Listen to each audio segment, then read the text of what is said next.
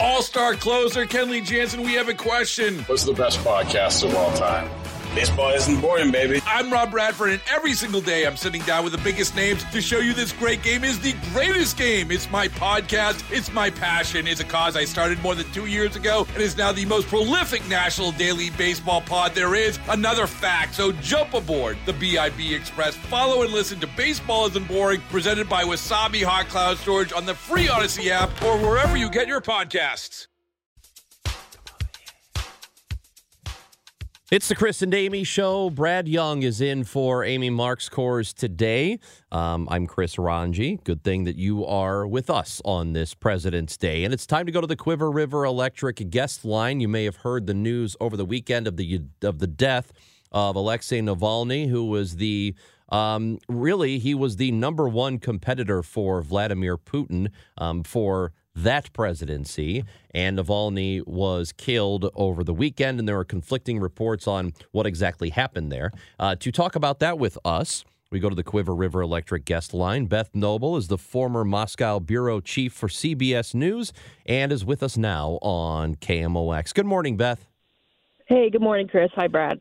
So what exactly happened here? We have Navalny's wife, who is convinced he was murdered, and they don't know where his body is, or they want his body released to them. And she says that she believes they have poisoned him and they're waiting for the poison to leave his body or to be untraceable before they release it to them. What do we know right now? So we don't know a lot. We know that Alexei Navalny died on Friday. We don't know what the cause is in terms of, was he poisoned? Was he beaten? Did he have a heart attack? But you know what? Honestly, it doesn't really matter because he's gone. And whatever happened to him, the Russian state is to blame because they threw him in prison. He was in solitary confinement multiple times. He was denied medical care multiple times. So, not only is Russia responsible, but, there's no way that Vladimir Putin wasn't calling the shots about how Navalny was treated in prison. And Beth, we also know, because there's been video circulating, that just very briefly, right before this event occurred where he dropped dead in the yard, right before that happened, he was on camera. He was appearing, he appeared, at least from our perspective, to be healthy, to be fine. He was joking with his prison guards. So does that add to the element here that Putin himself is responsible if Navalny himself was very healthy and fine just a very, very short period before he dropped dead? Yeah, well, I mean, you see the outside of him, and one of the things that most got under, Putin's skin about Navalny is that he was always humorous. He always, joked about the things that were going on there. He wouldn't give in to fear or anger. So, yeah, he was on a video feed the day before he died, and he certainly looked okay, although, you don't know what was really going on. And that's why I say, just to me, having lived in Russia for 14 years and seen Putin and up close and seen what he did, it almost doesn't matter. I mean, I hope the world will find out what will happen. But, we know Vladimir Putin is responsible for what happened to Navalny. Yeah, and I think that seems to be the official position with the United States around the world, is that whatever Russia says, they killed this man. And it appears that Putin had him murdered one way or another. So the reaction that you have seen, whether it's here domestically, and we have some people in our own government who have kind of, I guess, gone to the defense of Russia over numerous things lately, or whether it's in Europe, what have you seen in terms of the reaction? Well, I think President Biden's comments have been pretty sensible and pretty pitch perfect about the role that Navalny has played in Russia, about the bravery that he showed in going back. I mean, remember what happened to him. He was poisoned with a nerve agent, the kind of thing that only a government would have. And then Navalny fooled the guy who put the nerve agent on his underwear and got him on a phone call to admit that he had actually poisoned him. And then that guy disappeared. And then that guy disappeared. Yeah. Putin was not super happy about it. And so this guy is just so brave.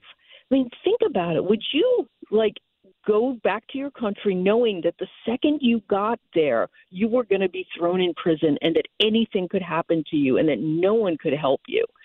So, I think President Biden is really playing up the fact that this was a really incredible man, a martyr for the cause. And, a lot of his comments have been to the Republicans in Congress saying, look, this is a reminder that Vladimir Putin is our enemy right now. And so one of the things we've got to do is get that money flowing to Ukraine to stand up to Putin's army.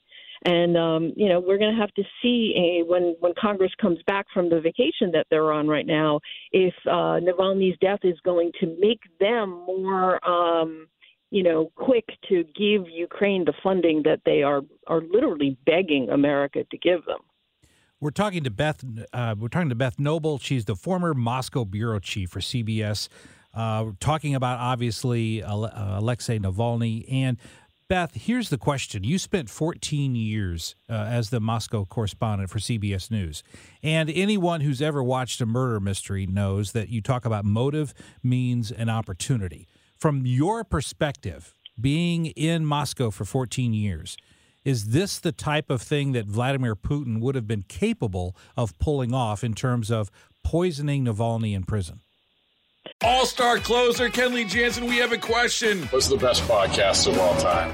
Baseball isn't boring, baby. I'm Rob Bradford, and every single day I'm sitting down with the biggest names to show you this great game is the greatest game. It's my podcast. It's my passion. It's a cause I started more than 2 years ago and is now the most prolific national daily baseball pod there is. Another fact, so jump aboard the BIB Express. Follow and listen to Baseball Isn't Boring, presented by Wasabi Hot Cloud Storage on the free Odyssey app or wherever you get your podcasts.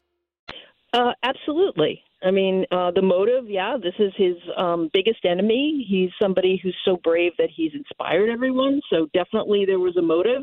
Means, Navalny was in prison and, had no freedom, was completely under the thumb of the people jailing him.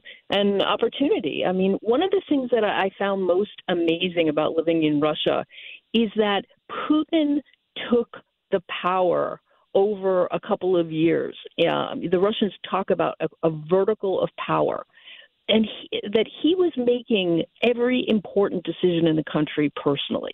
And, our president has a lot of power, but nothing like what we see in Putin, where people are afraid to make decisions without him signing on. And so, anything that Putin wants, Putin pretty much gets, unless there are people like Navalny who are willing to risk their life to stand up to him. And let's remember, lots of regular Russians sort of took a risk this week in just going to lay flowers or put a card down in Navalny's memory. So there are lots of people who are very upset about what's happening and very, very sad in Russia. What do you think this means next as far as does this mean that Putin is feeling emboldened because of the failure on our part to support Ukraine in this moment and the infighting that's going on in our government? Does he feel more emboldened? Does this mean he's going to make a next greater move? What exactly is going on with him? So I think Putin, he's a spy by training.